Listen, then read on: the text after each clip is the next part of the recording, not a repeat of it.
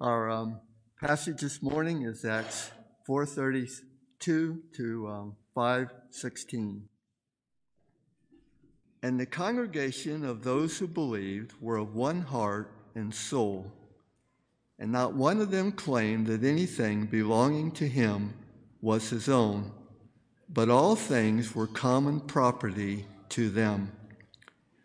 And with great power the apostles were giving testimony to the resurrection of the Lord Jesus, and abundant grace was upon them all.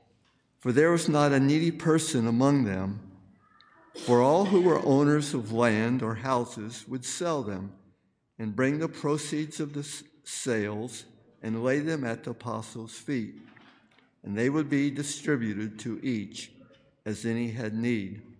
Now Joseph, a Levite of Cyprian birth, who was also called Barnabas by the apostles, which translated means son of encouragement, and who owned a tract of land, sold it, and brought the money and laid it at the apostles' feet.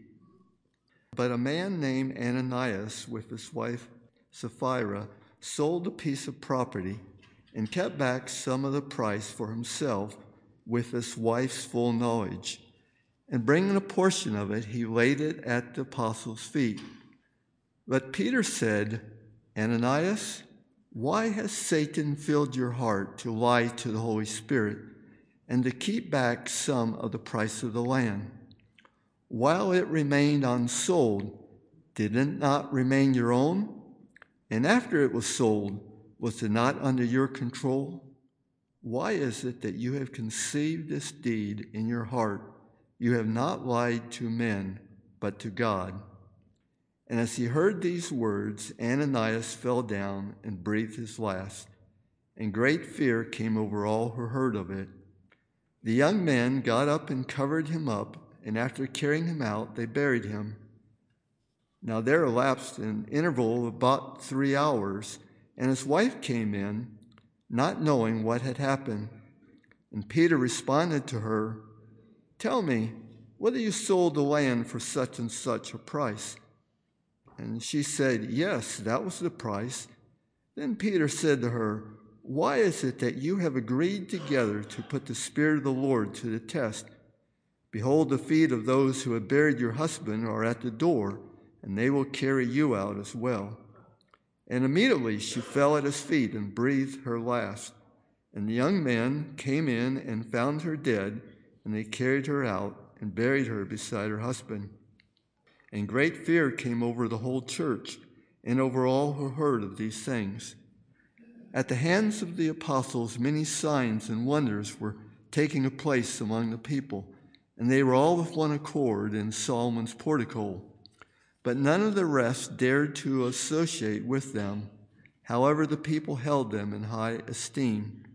And all the more believers in the Lord, multitudes of men and women were constantly added to their number, to such an extent that they even carried the sick out into the streets and laid them on cots and pallets, so that when Peter came by, at least his shadow might fall on any one of them.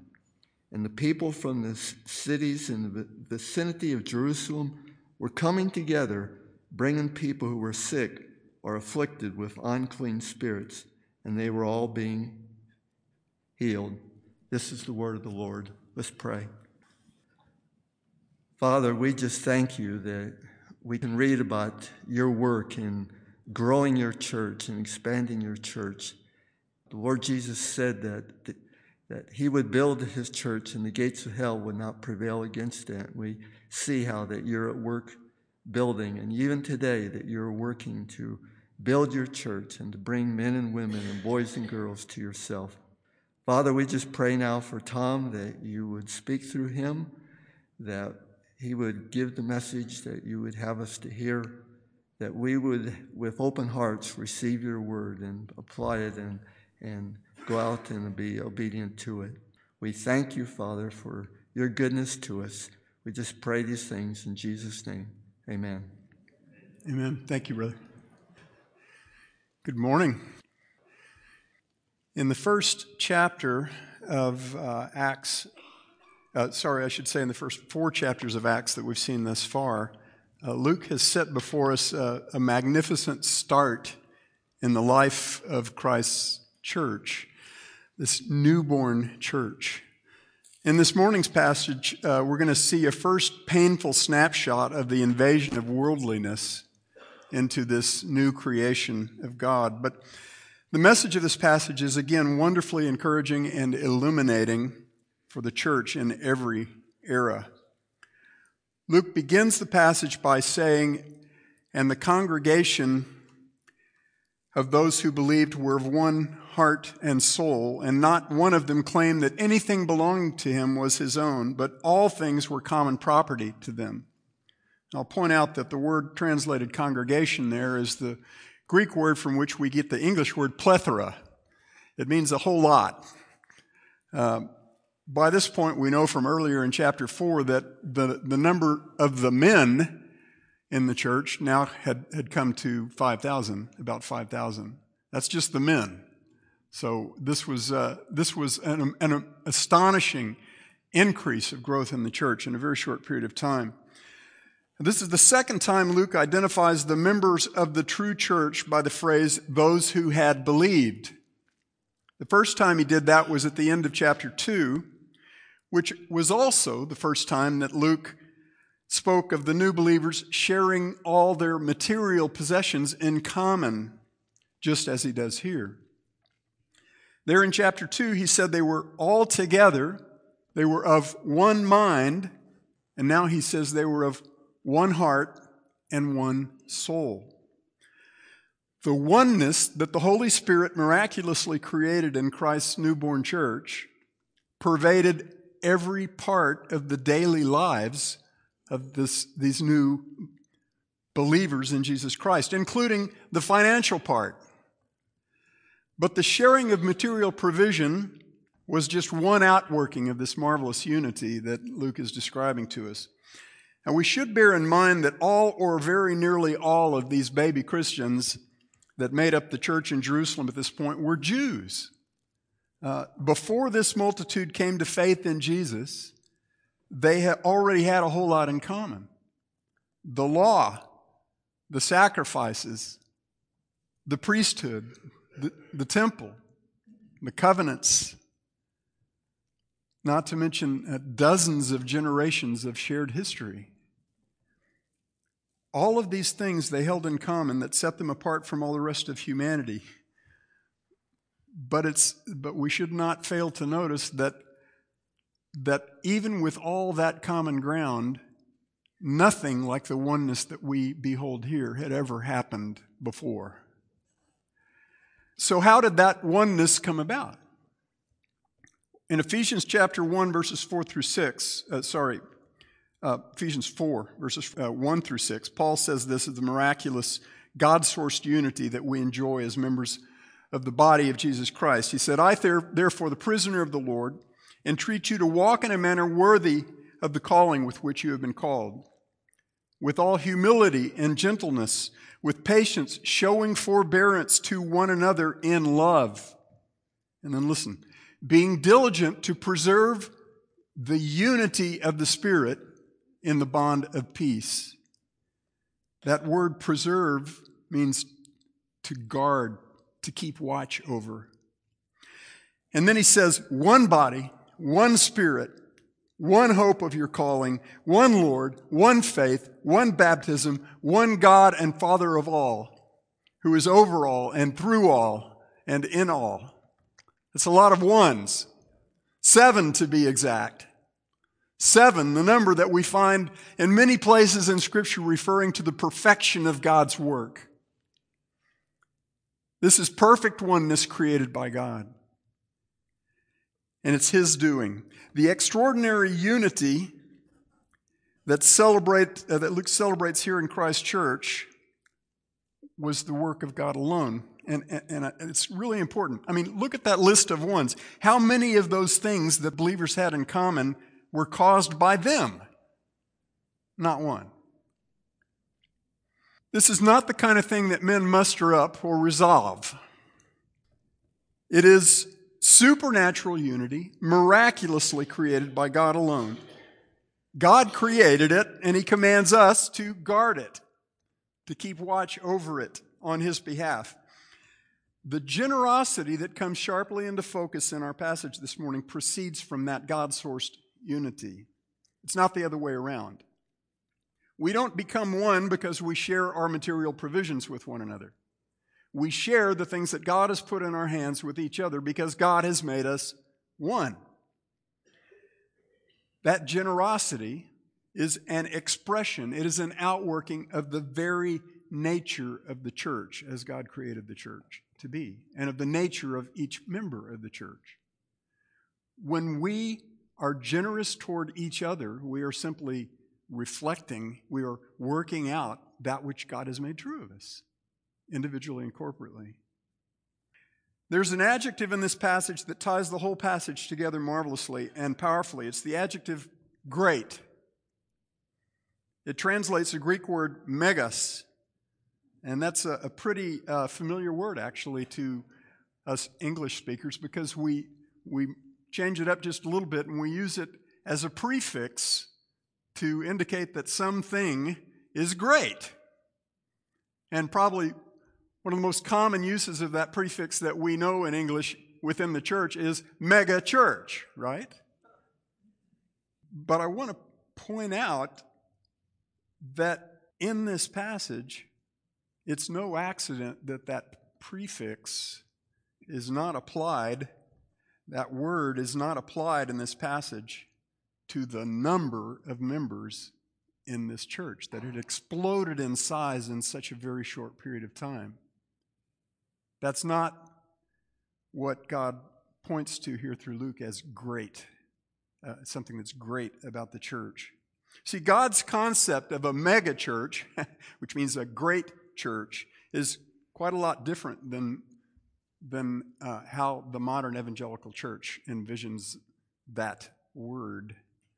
In this passage, there are three characteristics of the newborn church that Luke labels as great. Those three things are power, grace, and fear. Great power, great grace, and great fear. Specifically, great power in the church's witness of the resurrected Christ, great grace in our care for one another in the household of God, and great fear of God in all things. Fear, by the way, that actually draws the mind and heart and soul of every believer to the one and only source of all blessing and of all curse. We'll talk about each of these things. That third characteristic of a great church, great fear, consumes the biggest portion of this passage. Now, the first two times the word great appears here are both in verse 33. Let's start with the first part of that verse. And with great power, the apostles were giving testimony. That means bearing witness to the resurrection of the Lord Jesus. The most compelling testimony of this first local church in the world was accomplished through those who had actually seen the resurrected Christ. And there were a whole lot of them if we look at 1 Corinthians 15 and Acts chapter 1. In Peter's first two sermons, he explicitly talked about the first-hand witness of the resurrected Christ that he and his fellow apostles and very many others had beheld. But the power of the newborn church's witness extended far beyond just the 12 apostles, and it extended beyond those who had visibly seen Jesus after his resurrection. In Acts chapter 4, verse 31, Luke said, all the saints in Jerusalem, all the saints were, quote, filled with the Holy Spirit and began to speak the word of God with boldness, a bold and powerful witness. In the name of Jesus Christ, they prayed for a bold witness, and that's exactly what God gave to them. The power behind that witness that spread the gospel of the resurrected Christ throughout the Roman Empire like wildfire, that power, that great power, was and still is the Holy Spirit, indwelling every believer and indwelling his church. The second attribute of Christ's church, that Luke describes as great in this passage is grace. He says in the second part of verse 33, abundant grace, literally great grace, the exact same word, the same adjective, great grace was upon them all. In the next 4 verses, Luke then tells us in very specific terms how that great grace was put on display. First, he sets before us a pattern of behavior that characterized the church as a whole, and then he provides one excellent example of that behavior in the person of Barnabas. First, the pattern. For there was not a needy person among them, for all who were owners of land or houses would sell them and would bring the proceeds of the sales and lay them at the apostles' feet. And they would be distributed to each as any had need. As any had need. When Luke first introduced this same pattern of generosity in the church in chapter 2, he said, quote, they began selling their property and possessions and were sharing them with all as anyone might have need. You see that the determining factor in how the money was handled was it was given to those who had need. The goal here was not egalitarianism, meaning it was not that everyone would end up with exactly the same amount of material provision. The goal was that no one would lack what was needed, so that there was not a needy person among them. In chapter 2, right after Luke described the sharing of property and possessions that was going on in the infant church to ensure that all needs were met, he said this. He said, day by day, continuing with one mind in the temple, and breaking bread from house to house, they, these new believers, were taking their meals together with gladness and sincerity of heart, praising God and having favor with all the people. Gladness and sincerity of heart.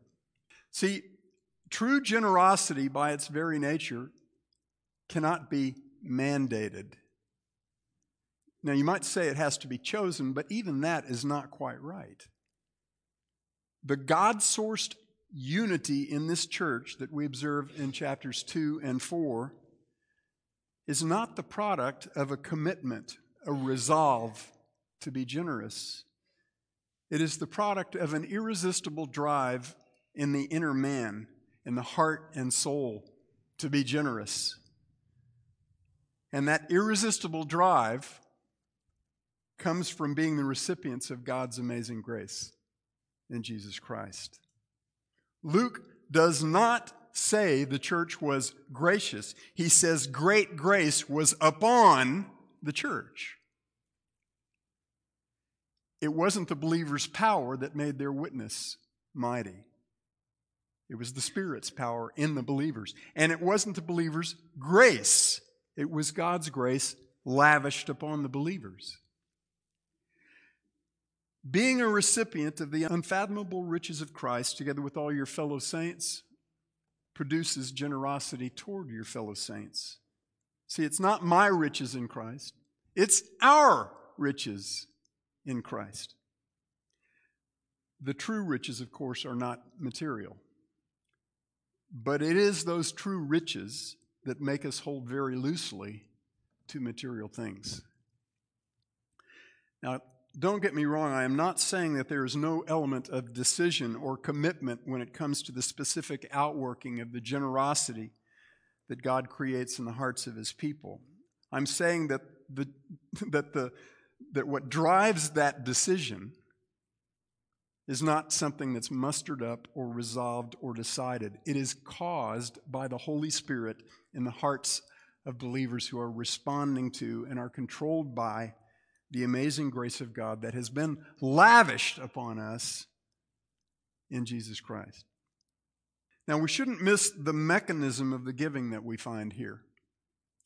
How the gifts were given and distributed within the church. There are two ways, or mechanisms, if you will, by which Christians can meet the material needs of other Christians, and they're both good.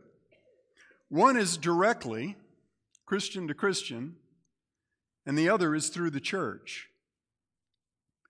Again, while both are clearly good in the eyes of God, and we find both happening in the New Testament, it is the giving that is done through the church that most edifies the church rather than the individual. By laying the proceeds from the sale of houses and property at the apostles' feet, the saints were letting the Holy Spirit direct what and how much was given to address each specific need within the body through the apostles. In the post-apostolic era, that same decision-making is done through elders appointed over each local church. That is a good and gracious provision of God to ensure that financial gifts go where they ought to go. At CBC, we have often run into scenarios in which some individual has spoken to multiple people in the body about a given need that they have, and that's perfectly fine. But then two or more of those people resolve to meet the need directly, and that's fine too. But what about other needs in the body that perhaps should have a higher priority or urgency? What about needs in the body that have not been made known to many people? I hate to say it, but we've seen a few instances over the years as elders in which an individual who had a specific need did not let others they had spoken to know that the need had been met. So the same need ended up being covered over 2 or 3 times without the knowledge of any of the other people who knew of the need and had contributed to it.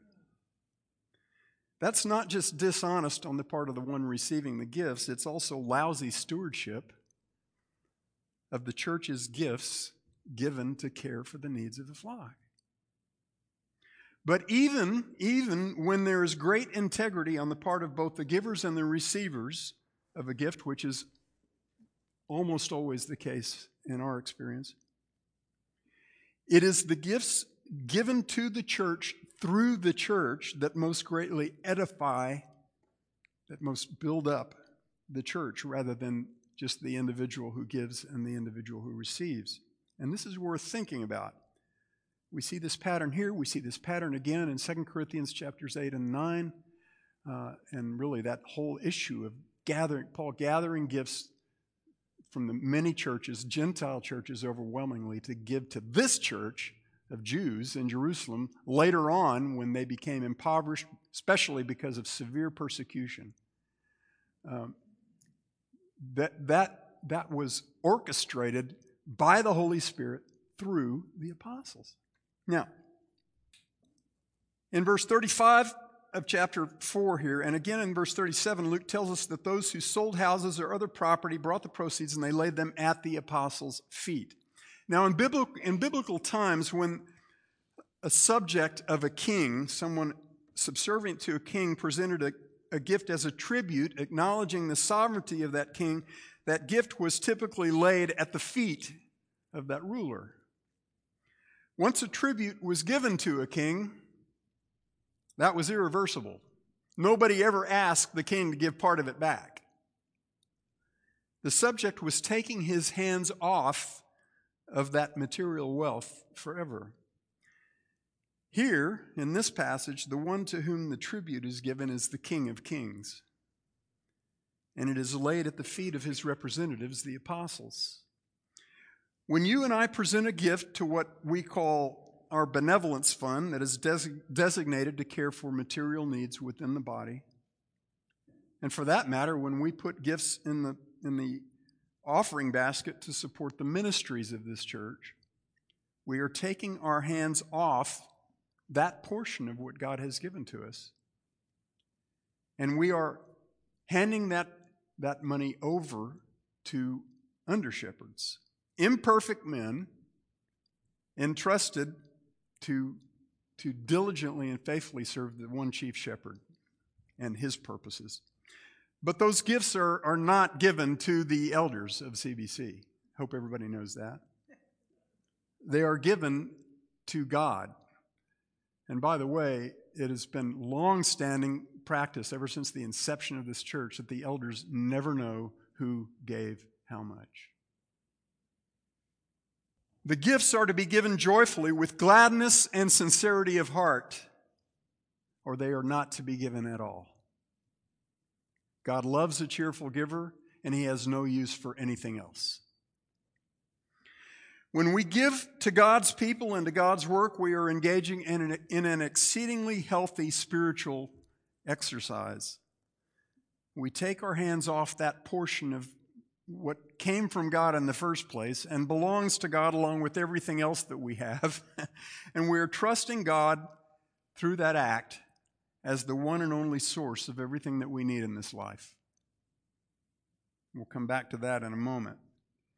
Here in Acts 4, after laying out this pattern of generous care for the needy in the church by other members of the church through the oversight of the apostles, Luke then sets forth one very specific and very personal example of how this was to be done. A man well known to the church by this time, a man by the name of Barnabas. I should say by the time this book was written, well known to the church. Luke says, "Now Joseph, a Levite of Cyprian birth, who was also called Barnabas by the apostles," which translated means son of encouragement, "and who owned a tract of land, sold it, and brought the money and laid it at the apostles' feet." It's exactly the same pattern as the pattern, right? Now, this is our first introduction to the godly and faithful Barnabas, who ends up being mentioned 27 times in the New Testament, 23 of those times right here in the book of Acts. Luke says his name means son of encouragement. And we will find out as we proceed through the book that he was appropriately named. Luke then moves from the excellent positive example of Barnabas to the exceedingly negative example of Ananias and Sapphira. That, by the way, is the Texas pronunciation of both of those names. In chapter 5, verses 1 and 2, Luke writes, "But a man named Ananias with his wife Sapphira sold a piece of property and kept back some of the price for himself with his wife's full knowledge." Remember those words. "And bringing a portion of it, he laid it at the apostles' feet." Structurally, externally, he followed the pattern. Internally, he didn't follow it at all. The fact that Ananias and Sapphira are in collusion in this sin is explicitly declared by Luke. This was not a case of one spouse having evil motives and the other one just sort of being dragged into it unwillingly. This is teamwork at its worst. It's pretty clear that God gave Peter a miraculous view into the hearts of Ananias and Sapphira in this episode. They declared that they would sell their house for a certain amount and they would give all of the proceeds from that sale to the church through the apostles for the care of the saints. But when the sale was completed, they kept back some of the proceeds for themselves. Now, it's conceivable that somebody in the community knew the true amount of the sale and smoked these guys out to Peter, but Luke says nothing about that, so we should not make that assumption. What actually seems to be the case here is that the Holy Spirit made it known to Peter that they were lying. And that brings up a very important point. That is miraculous and highly unusual. In 1 Corinthians chapter 4, the first 5 verses, Paul makes it very, very clear that you and I, as brothers and sisters in the church, do not get to see and render judgment on what is in other men's and women's hearts. God doesn't give that insight to us. The only thing we know about someone's heart is what we see in their behavior. We all have to wait until that future time when God will, quote, bring to light the things hidden in the darkness and disclose the motives of men's hearts, and then each man's praise will come to him from God. So the insight that Peter received here was supernatural and it was miraculous, and it is not the kind of thing that we should expect. Peter did not spend the rest of his life reading people's minds any more than the apostles spent the rest of their lives speaking in languages they had never learned. This was not a spiritual gift. It was a judgment miracle done by God through Peter. Why is that important? Why am I harping on this? Beloved, on the authority of Paul's clear declaration, I can tell you that any Christian who tells you that God has given him or her the spiritual gift of regularly being able to read people's minds is lying to you. This has happened often in the modern evangelical church. In fact, I know of one exceedingly prominent and influential pastor whose career and ministry took a dive partially because of this. Because he declared and represented that he was able to do this. And he wasn't.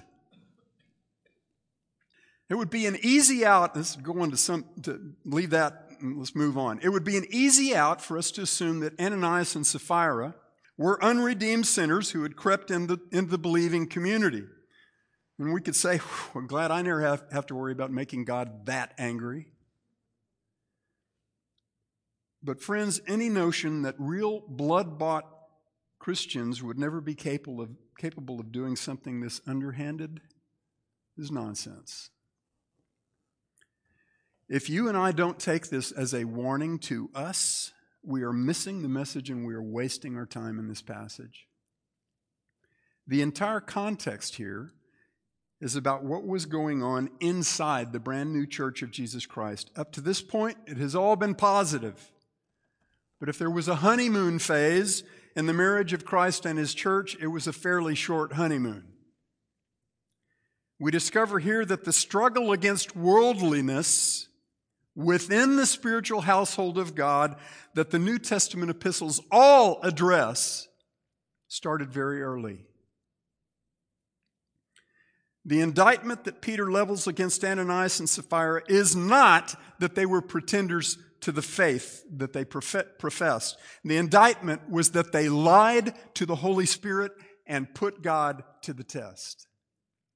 And the penalty imposed by God against each of them was instant physical death. No discussion, death. This is not the only place in the New Testament that speaks of God taking the physical life of a believer as a temporal versus eternal judgment for a specific sin. In 1 Corinthians chapter 11, Paul confronts the believers in Corinth for allowing some of their fellow believers to demean and trivialize the Lord's table by treating it as an opportunity for gluttony and drunkenness and rampant selfishness. Because that church had not dealt with such a grievous insult to the remembrance of Christ's death and nipped it in the bud, Paul said to them, "For this reason many among you are weak and sick, and a number sleep." That means they were physically dead. And then he says, and listen to this, "But if we judged ourselves rightly, we should not be judged. But when we, the people of God, when we are judged, we are disciplined by the Lord in order that we may not be condemned along with the world." The judgment that we as believers face when we commit sin sufficiently grievous against God to warrant that judgment is temporal discipline rather than eternal judgment. God may go so far as to take the physical life of one of His children to put an end to a given sin, or maybe even simply to make it crystal clear to His church that that sin will not be allowed to stand. Either case puts an end to the sin. But, beloved, there is no condemnation for us who are in Christ Jesus. Jesus removed the possibility of condemnation when He canceled out the debt of all of our sins at the cross. Now look carefully at Peter's indictment against Ananias and Sapphira on Christ's behalf. First, Ananias, verses 3 and 4 of chapter 5. Peter said, "Ananias, why has Satan filled your heart to lie to the Holy Spirit and to keep back some of the price of the land. While it remained unsold, did it not remain your own? And after it was sold, was it not under your control? See, this is not the end of private ownership of property. Don't let anybody tell you that. And then he says, why is it that you have conceived this deed in your heart? You have not lied to men, but to God. Don't miss the Trinitarian connection there. First, Peter says that Ananias lied to the Holy Spirit, and then he says, you have not lied to men, but to God. The Holy Spirit is God, the third person of the triune God. The statement, you have not lied to men, but to God, is Peter keeping the church's focus where it belongs. Compare that with Psalm 51, when King David, after being found out and exposed in the sins of adultery, conspiracy, and murder, cries out to God in contrition and repentance, and he says, against you, you alone have I sinned and done what is evil in your sight. It wasn't that David had not wronged any human being. Here's what was going on. It wasn't the nature and character of his fellow human beings that he violated. It was the nature and character of God. After about 3 hours, here in Acts 5, Ananias' wife Sapphira came in, not knowing what had happened. Peter questioned her, giving her every opportunity to come clean and end her participation in the sin, but she held fast to her lie. And so Peter said to her, why is it that you have agreed together to put the Spirit of the Lord to the test? And then he says, behold, the feet of those who have buried your husband are at the door, and they will carry you out as well. And immediately she fell at his feet and breathed her last, and the young men came in and found her dead, and they carried her out and buried her beside her husband, who had been buried very quickly already. That whole feet thing is significant in this passage. We take our gifts and lay them at the apostles' feet. These two insulted God, and so God dropped them at the apostles' feet, and they were carried out by the feet of those who were ready to do God's bidding. Some seem to think here that the nature of the test of God was something like, God, if you're real, I dare you to strike me dead for doing what I'm about to do. I think it was a lot more subtle than that, and we need to pay attention to what's going on here. Testing God happens when human beings demand that God prove on our terms what he declares to be true of himself after he's already proven it on his terms. Such testing of God always is accompanied by a denial of the proof God has already given us on his terms to display his own character. One foundational passage about testing God is in Psalm 78. The psalmist remembers the rebellious heart of the Israelites during their time in the wilderness after God proved his faithfulness, his power, his covenant love for Israel by delivering them out of slavery in Egypt by his mighty hand and his outstretched arm. Verse 11 of Psalm 78 says, they forgot his deeds and his miracles that he had shown them. They forgot. Then it recounts many of those amazing works of God's faithfulness to his covenant people that we read in Psalm 136 this morning. And then starting in verse 17, the psalmist indicts Israel for putting God to the test. And listen to these words. It says, yet they still continued to sin against him, to rebel against the Most High in the desert. Then they spoke against God, and they said, can God prepare a table in the wilderness? Behold, he struck the rock so that waters gushed out and streams were overflowing. So they acknowledged something God did. And then he said, can he give bread also? Will he provide meat for his people?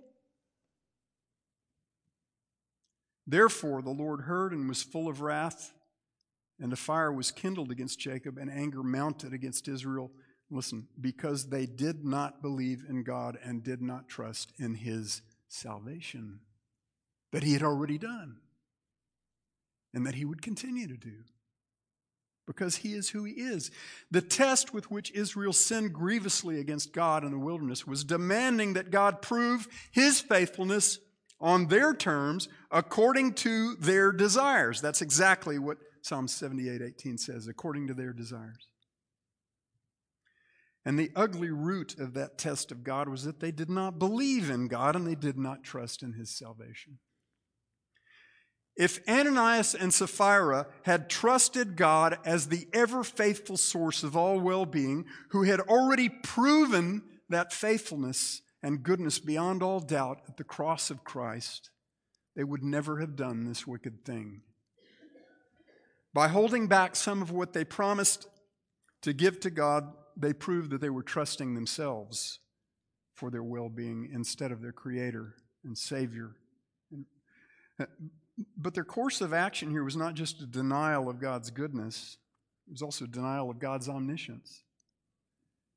Anyone who thinks they can actually pull a fast one on God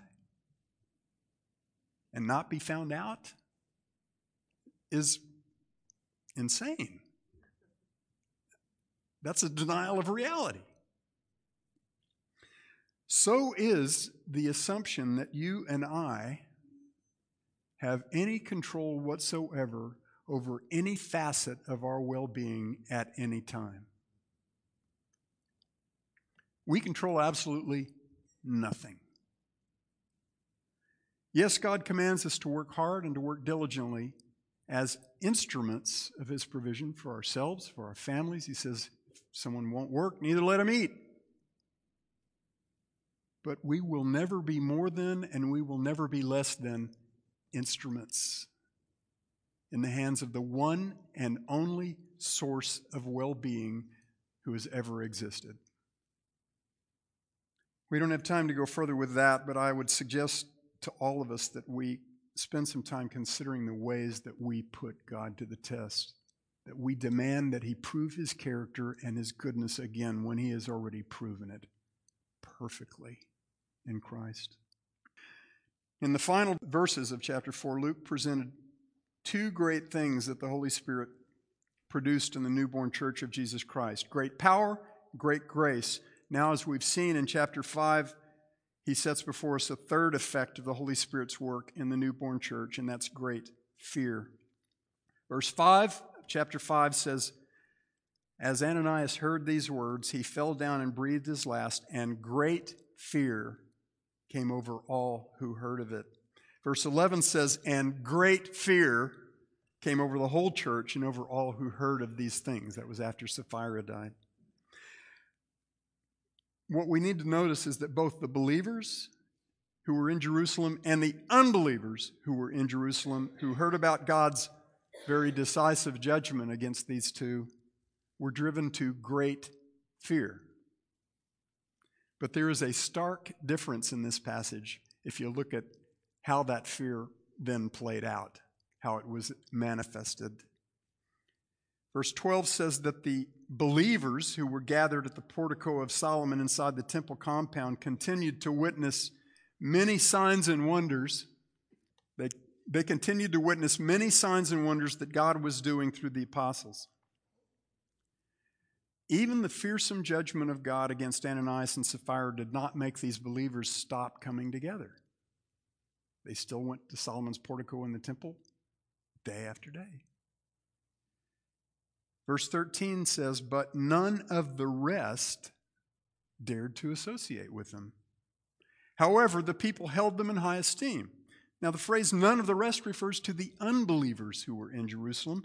The unbelievers were no longer witnessing the miracles going on there at Solomon's portico because after the incident with Ananias and Sapphira, they were gone. The terrible fearsomeness of God had been put on vivid display in these two back-to-back judgment miracles that resulted in the instant deaths of Ananias and Sapphira. That terrifying demonstration of the power and holiness of God was to keep all who would not trust in Jesus as far away from these Christians as they could get. See, for those who are resolved in unbelief, the fearsomeness of God drives them away. It is fear that repels.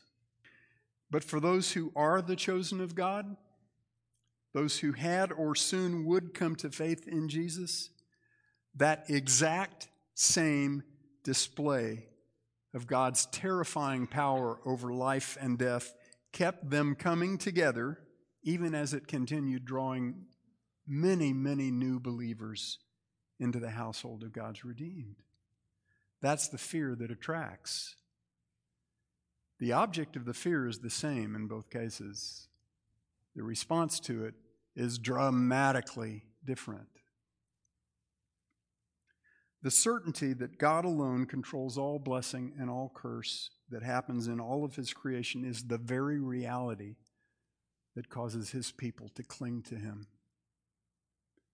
As my brother Greg said to me earlier this week, to us upon whom God has lavished His grace in Jesus Christ, our God is beautifully fearsome. And He's always fearsome. If a megachurch means a church that is great in God's eyes rather than men's eyes, we can count on the fact that such a church will be marked out by greatness in these three things. Great power of God in our witness, great grace of God in our generous care for one another, and great fear of God manifested in hearts that are continually drawn to God as the one and only source of every good thing and every perfect gift. That, beloved, is God's idea of a megachurch. Dear Father, we ask that you would grant us great power in our witness to the crucified and resurrected Jesus, great grace manifested in open-handed generosity toward one another with all that you put into our hands, and great fear that draws us always to you and to you alone as the source of all provision, all protection, and all that is excellent in this age and in the age to come. We ask this in the name and for the sake of Jesus. Amen.